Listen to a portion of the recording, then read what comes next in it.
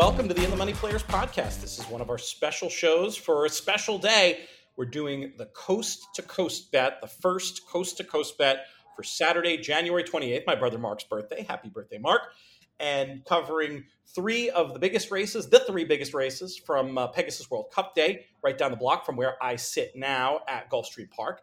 And then we're going to bring in some prep action for 3-year-olds out at Santa Anita. I love the window of this bet. I love the racing. I think this is a good example of what this bet can be. Excited to talk to you about it. Peter Thomas Fornatal here with you from the AC Miami Hotel, something like that, some Marriott property. You can basically throw a rock from here to Gulfstream Park. And I'm joined by a man who will not be down here this weekend, unfortunately, but he will be playing the races because that's where he does pretty much everywhere he goes. He is Jonathan Kinchin. What's up, JK?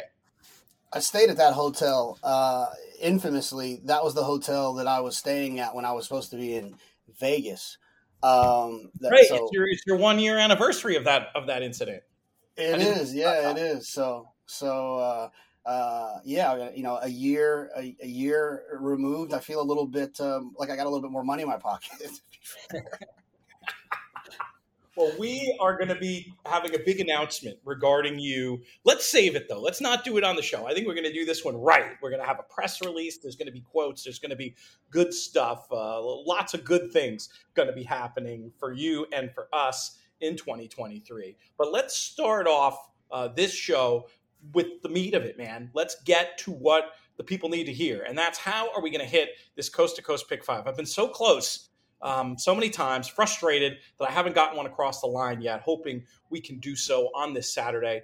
I feel like the bet's paid pretty well, all in all. You know, there was the big favorite the first week, and there was one skinny one. But generally speaking, when I'm looking back and doing some math on this bet, I'm feeling pretty good about it. And I think it's going to be one of the main things that I'm playing. I'll be playing. This Pegasus card is loaded. We're going to have a whole other show on all the Pegasus stakes with Duke Matisse. But I'm feeling like there'll be a lot of opportunities to bet, but I'm going to reserve a good portion of bankroll to swing at this thing. What do you think of the sequence overall? Yeah, I mean, I think it's very approachable. Not too many like unscrutable races, and it always helps when you have like the kind of the stake stuff. It just makes my life is just easier when I see a horse. I'm like, oh, I know that horse. Oh, I know that horse. Oh, yeah, I know City Man. Yeah, of course. Boom, boom, boom. Decorated Invader. Know that horse. It's just easier than a $16,000 claimer who's been in 7 barns in the last 6 months, and you're like, who's this horse? Is he going to run well? Yeah, those are harder. These are, in my opinion, easier. We start off with some 3-year-old prep action for the fillies in the Grade 3 Las Virgenes Stakes out at Santa Anita. I think this is an interesting race to start because it's one of these fillies we've talked about a lot on the show that I'm interested in trying to take on here, just because I don't think it's a great setup for the presumptive favorite or co-favorite in number 6, Justique. Curious to know, what will your approach be? How are we going to light this candle? Yeah, I'm going to go ice cold and not use Justique. I'll talk about her first. Look, anytime horses like miss the break and come flying late, man, these people just love them. They get so excited, and then they just think that they're just like so good. But her figures just aren't that fast. And to be fair, horses, when we go to dirt racing, this is not a style that is often successful, just coming from the clouds and the dirt.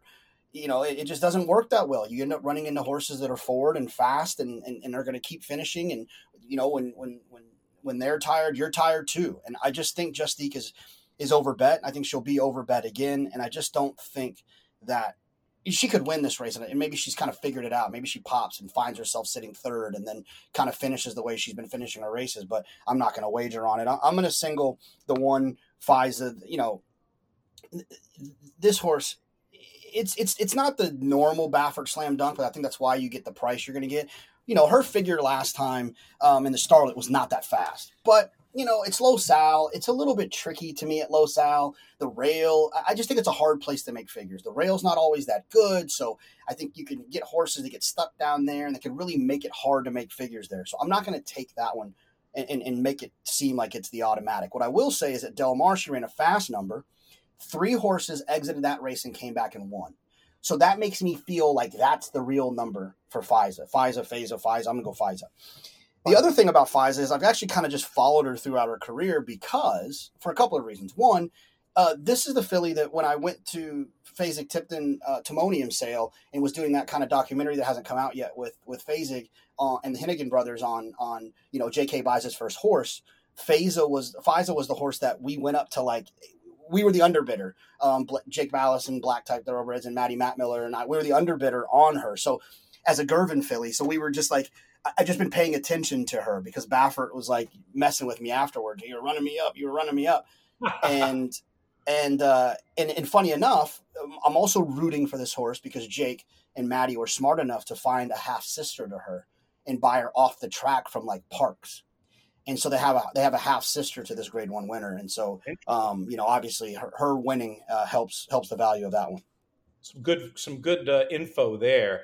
They say that Faiza spiked a temperature the day after the Starlet. I think I read that in Brad Free's article about the race. Maybe that's why she wasn't more impressive that day. If she spiked a fever the day later, maybe she was half sick and still ran pretty well. I also like the fact that the recent work looks so quick on her. She's definitely in the mix to me. I'm with you trying to beat Justique. I don't like closing sprinters stretching out, and I don't like the setup that she's going to get. There's not a ton of speed in this spot. And that leads me to my wise guy idea that I'm going to mess around with, probably more for verticals, but I'll have a penny in the coast to coast, the C to C, as it were. I love the way that drops down in the betting menu, C to C, completely perfect, with the double meaning. Broadway Girls. How about Broadway Girls as potentially the best speed? Only run the one time on dirt, and it was bad, but she wasn't bet. Nothing was expected that day. The horse has improved since. On her blood, I think she'll dirt just fine. Faiza probably blows her up, and most of the ticket will run through Faiza. But if you wanted something at a little bit more of a price to mess around with, I don't hate the idea of number 3, Broadway Girls, in Santa Anita's second race that kicks off the coast-to-coast bet on Saturday. Post time for that race, 3:59. They sometimes are moving these Santa Anita posts around, but I don't think they're going to mess with it here on Pegasus Day. I think this thing's going to get started right around 3:59, and then it will continue just a few minutes later, 4:06, with race number 11 from Gulfstream, the third big one of the day, the Grade 3 Pegasus World Cup Filly and Mare Turf Invitational, presented by Pepsi. And also the TAA are involved in sponsorship in that one as well. I got a goofy idea here. Now, the pace is going to need to be fast for this idea to have any validity. But I definitely see a world in which Luis Saez is very aggressive on Queen Goddess. I think we know Dalika is going to go. And I think Artie's Princess might show some speed as well. If we can get a real pace in here, what about number 4, Sweet Enough, as an interesting long shot? I feel like you can make a case that last race was really good. It had sort of a fast shape. The pace was fast. She was right up on it, finished anyway, got a good figure. And Atfield is a great trainer who I feel like is underrated at this point. If this race falls apart, I think that Sweet Enough has a chance to be heard from late. Shantasara is obvious, will be on every single ticket. Her races 2 and 3 back win this rather easily. I just don't like the last race. I mean, there was no explanation. Chad Brown quoted in Daily Racing Form, don't know what happened. We're going to draw a line through it and start over.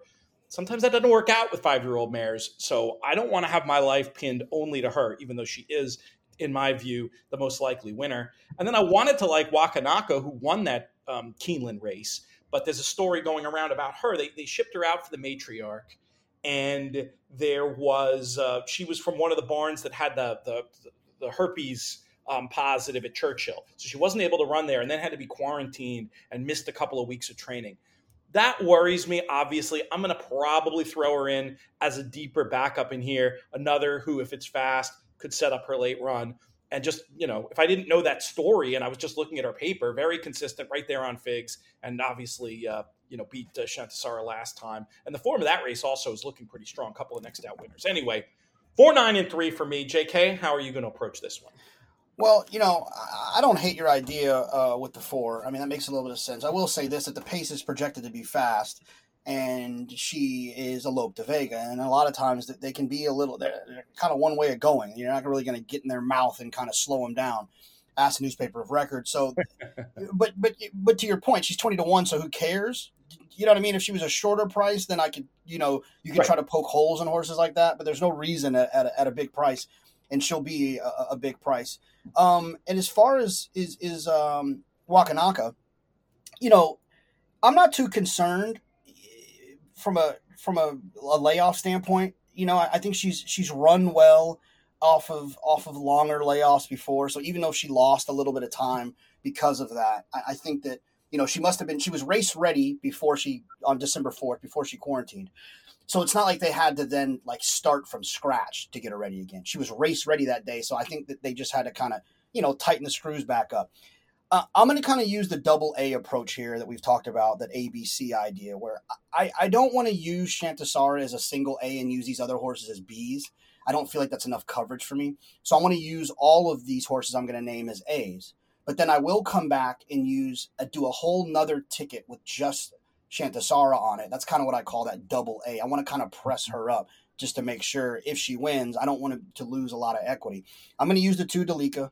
She's one of my favorite horses. She's just so cool. She won a stake going 5.5, and she also won a stake going 1.5 miles.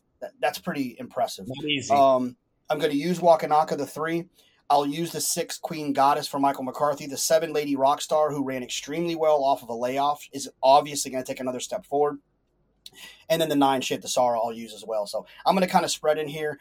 When it comes to these races, I have learned that when you have horses that are coming with big performances on Keeneland's turf. You have horses who have run extremely well in New York or Toronto, and then they're coming to this firm South Florida situation with real pace. Weird things happen. Horses run better. Horses run worse. I don't want to get caught by one of these talented horses kind of putting all my eggs in the Shantasara basket, although I think she's the most likely winner. So shall I list them all for you in the notes I'll send around for In the Money Plus 9, 2, 3, 4, 6, 7? Yeah, that's fine. Okay, excellent. Let's head back out to California for their 4th race, which will be the 3rd in this sequence. We've got maiden claimers this time around, and JK, we'll keep it with you. Wait, we're on race 3, right? Oh, I said race 4, didn't I? Yeah. Race 3, optional claiming. Maiden claiming threw me off. Yeah, race 3. Sorry, no, that was thank you for catching that. Yes, this is 4 and up Cal-bred fillies and mares going 1 mile on the turf. Yeah, another spread for me here. I couldn't lean on anything. I'm going to use the 1, the 2, the 4, the 5, and the 8. I will talk about the 8 for a second. This is just one of those situations. Paul Matisse has said it on these airways before, and I kind of got the idea from him. But you really do have to pay attention nowadays to the Lasix, no Lasix thing. And a lot of times it will lead you to nowhere, but there is times where you can kind of, if you see a poor performance, you can ask yourself, where did that come from? And a lot of times you might be able to kind of, it was a Lasix thing. And I feel like maybe Sunshine Babe didn't run particularly well last time, possibly because of Lasix. Maybe it was because of sprinting.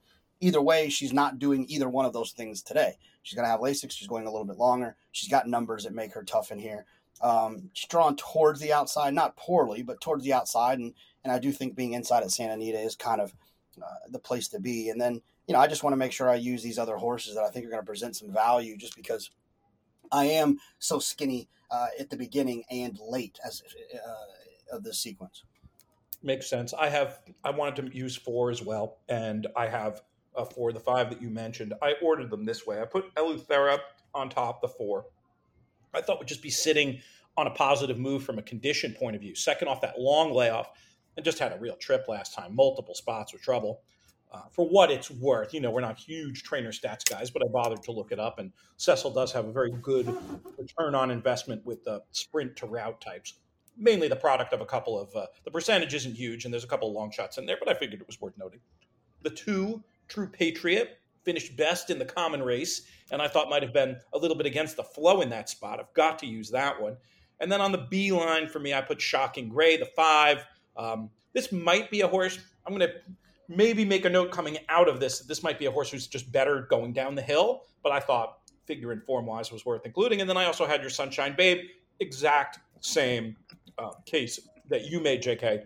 The form and figs of the run 2 back are right there, and then goes back on Lasix here after the stakes dry. So you and I both pretty spready in this spot as we head back to Gulfstream Park for the 2 big ones that close out this sequence, starting with the Pegasus World Cup Turf.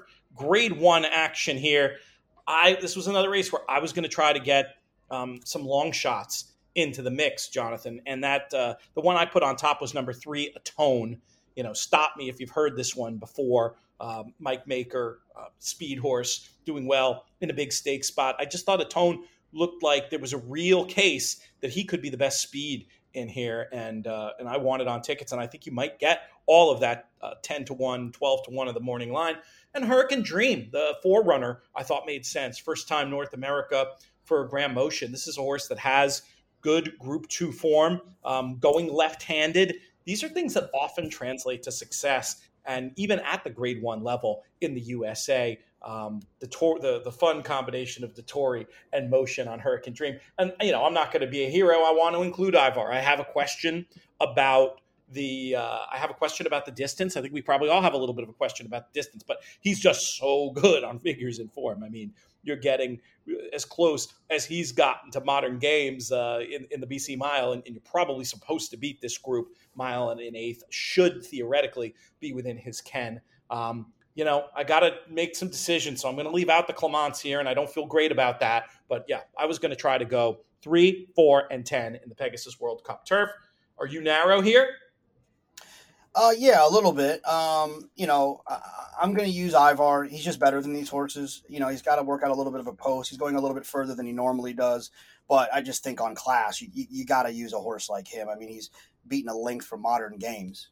Modern Games would win this race by 174 lengths. So,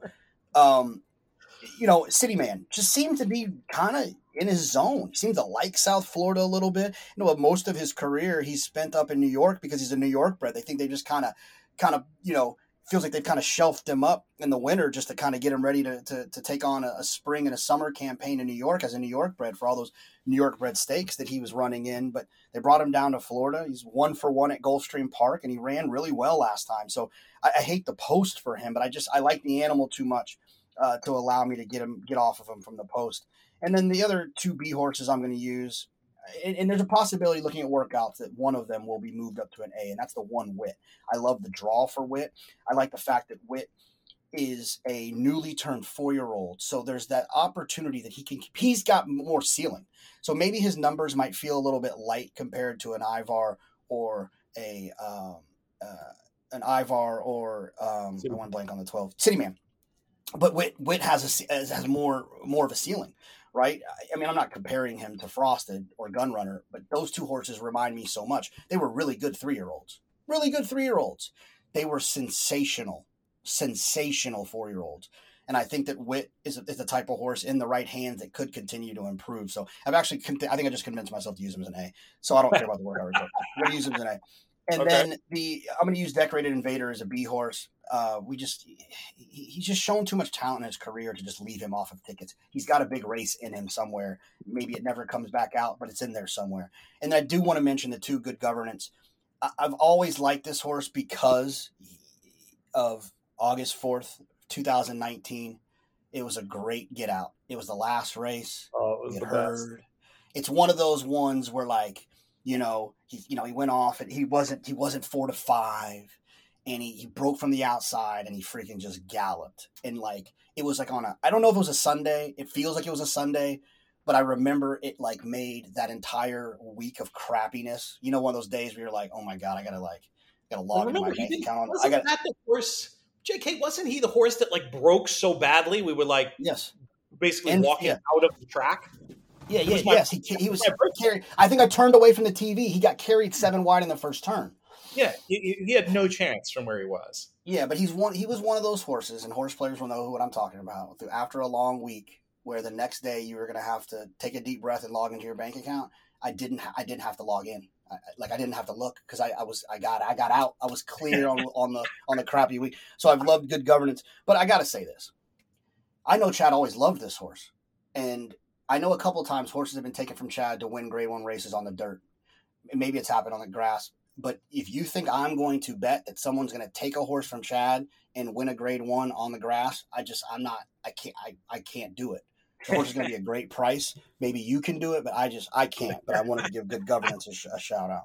That's funny. Yeah, that was a real happy birthday to me situation with Good Governance. Today, historically, I might have been my only winning birthday ever. Well, there was one other where I had lost all day at Saratoga, and then Frank Scottoni got me out with a pick 4 play with the Man in Black. It was the first time I ever heard of the Man in Black. Was on my birthday, whatever it was, 12, 15 years ago. And I thought I'd had this big losing day on my birthday, like I always do. And I got the text, you just won X. It was while sitting at dinner, the old Beekman Street Bistro, the late lamented Beekman Street Bistro.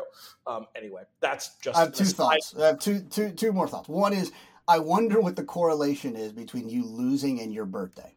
Just wondering what the correlation is.